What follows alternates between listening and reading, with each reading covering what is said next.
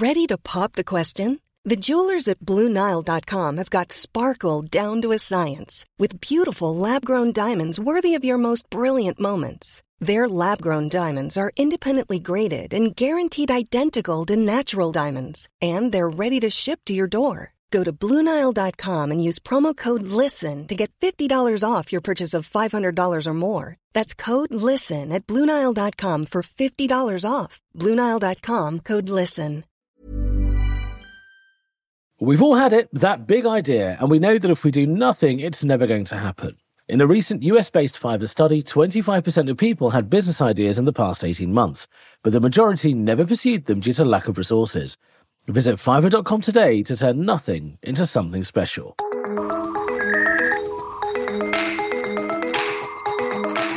Welcome back to 929, the award-winning podcast from Fiverr.com. I'm your host, Ishan Akbar. This week, I'm joined by a marketing superstar.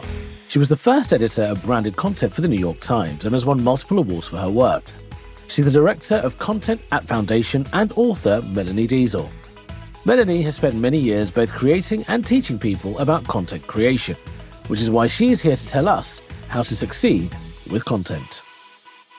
Now, I think the starting point is, how do you come across content ideas? Because is there such a thing as an original idea? People often get themselves into a tangle thinking, hey, this has been done before. How do you come up with content ideas? I think the whole it's been done before thing is a fear that we have as creators, but not necessarily something that our audience feels. Have you ever seen a movie and been like, we've seen the plot, guy falls in love with girl and they overcome, goodness, wait, we can't watch that again. I think our audience doesn't care so much about whether something has ever been done in that context. It's really more about, does it add enough value that it's okay to have some level of similarity to what's been done before. But to your point, I don't think there's too many things that have never, ever been done before at all. Most ideas, as you said, are sort of a combination of existing things or, some sort of hybrid that draws on what's already worked.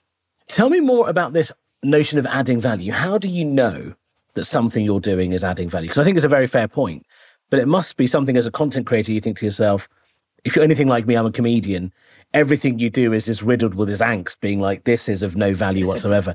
How do you know that you're adding value? Well, let me ask you, as a comedian, how do you know when your stuff's working? Well, people are laughing, I guess.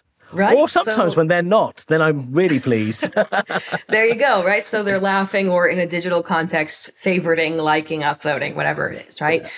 So all content is very similar. It depends on where you're sharing it, whether that's like live laughs or upvotes or something.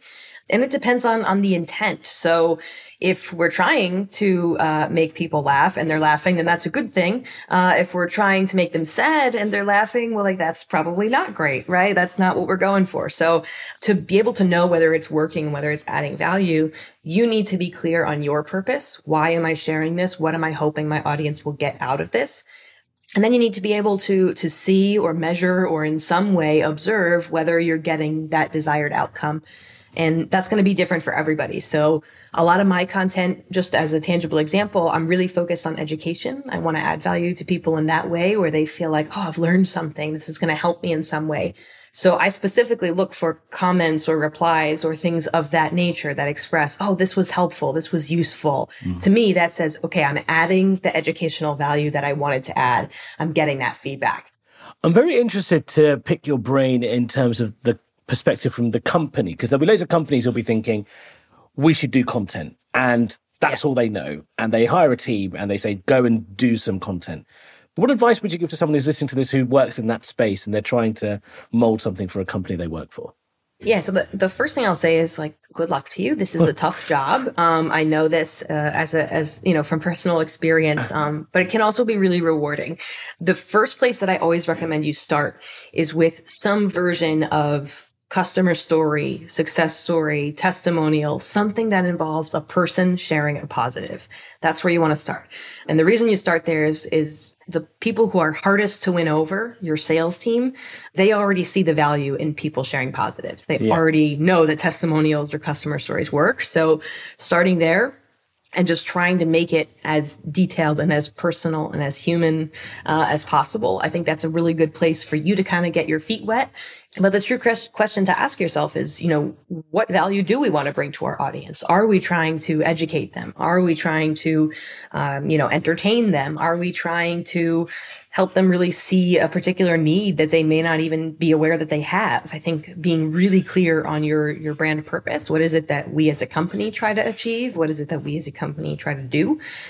Will really help guide what kind of stories you should tell, what kind of content you can create that aligns with those values. On the flip side, what kind of mistakes do you see people commonly making? I mean, there's a couple, and they're sort of siblings, cousins, I suppose. On one end, we have we're going to try everything and do everything and burn out really quick because we're kind of spreading ourselves too thin. You jump in with both feet and it's like, we're on TikTok, we're doing a daily video on YouTube, and we have a podcast that comes out once a day. And, you just kind of throw yourself into it so hard that it's not sustainable. On the other end of it, though, we see the people who are so intimidated by the folks jumping in with both feet that they're like, well, I can't do all of those things, so I'm not going to bother. We're not going to do anything. So we're looking for a happy medium. Don't be the person who dives in so fully that you can't keep up, you can't maintain, but also don't be afraid and don't feel the pressure to be everywhere. I would much, much rather see you creating something once a week or every other week than creating something kind of crappy once a day or every other day. What do you wish you'd known at the start of your career when you made this foray into setting off on your own? What do you wish someone had told you? There's a lot of pressure, like we were talking about when we first started chatting about, to be the first to do something, that it has to be 100% original. And I think I wish I had known how easy it is to add value to people without having to reinvent the wheel. There's sort of a layer of imposter syndrome that can come up as a brand, even not even as an individual creator, but this idea that like, well, who wants to read our stuff? Who cares about what we have to say? What value are we adding to this noisy space? And I think we really underestimate how much we know and how good we are at the things we do and how much value we can add to our audience by talking about those things. And I think that kind of confidence from the get-go is really helpful. So whoever you are, if you're listening, know that you have value that you can add to your audience. You have things you can teach them. You have resources you can share, and that there is something absolutely worth saying. What excites you most about marketing and branding? What is it that drives you to keep doing this? To me, it's a creative challenge. I mean, I'm a problem solver. I'm like a real MacGyver approach to situations. Like, what can we possibly do to make this work no matter what? So to me, I love a good creative challenge. When someone says like, oh, our brand's too boring to create content, I'm like, challenge accepted. We're going to create something amazing. So I really like that. And I like the fact that it's new challenges, new brands, new platforms all the time. It really feeds my sort of puzzle-like mind, I guess. I guess this is probably a very selfish question, but there'll be loads of listeners out there who are in a similar space, which is, if you're a non-marketer, what advice would you give to them about how to market themselves or their business, whatever it might be? I mean, I think if you are not a marketer, some of this stuff may sound a little bit foreign, but I love to make analogies that connect to our everyday life. So if I mention a social gathering where you encountered someone who only talked about themselves, something's probably coming to mind. There's probably a person or a place that you've had that experience. That would be me. We don't typically want to be that person for our audience, right? Oh. Like typically what we want to do is we want to make sure, even in an interpersonal setting with your partner, your roommate, your friends, you want to do equal parts talking and listening. You want to ask questions and understand what's important to them. You want to call back to things that you've talked about previously. Like, that's how you really build a relationship. So I think applying some of those same things that instinctively in other parts of your life to the relationship you're building with your audience makes it a lot easier. You can kind of take the buzzwords out of it and just say, well, if I'm trying to build a relationship with them, how can I listen better? How can I give them a gift? How can I acknowledge their accomplishments? Like all the things you would do building a relationship with a singular person, try to find a way to do that with your audience and just really look at it like building a relationship. And I think it becomes a little bit easier. Well, Melanie, thank you so much for joining us on 929. Thanks for having me and letting me share my story.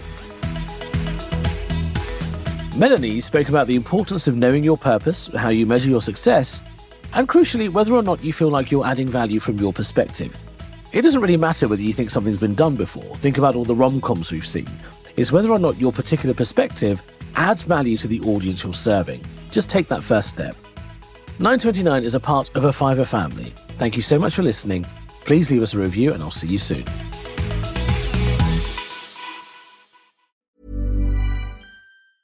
Mom deserves the best, and there's no better place to shop for Mother's Day than Whole Foods Market. They're your destination for unbeatable savings, from premium gifts to show-stopping flowers and irresistible desserts. Start by saving 33% with Prime on all body care and candles. Then get a 15-stem bunch of tulips for just $9.99 each with Prime. Round out Mom's menu with festive rosé, irresistible berry chantilly cake, and more special treats. Come celebrate Mother's Day at Whole Foods Market.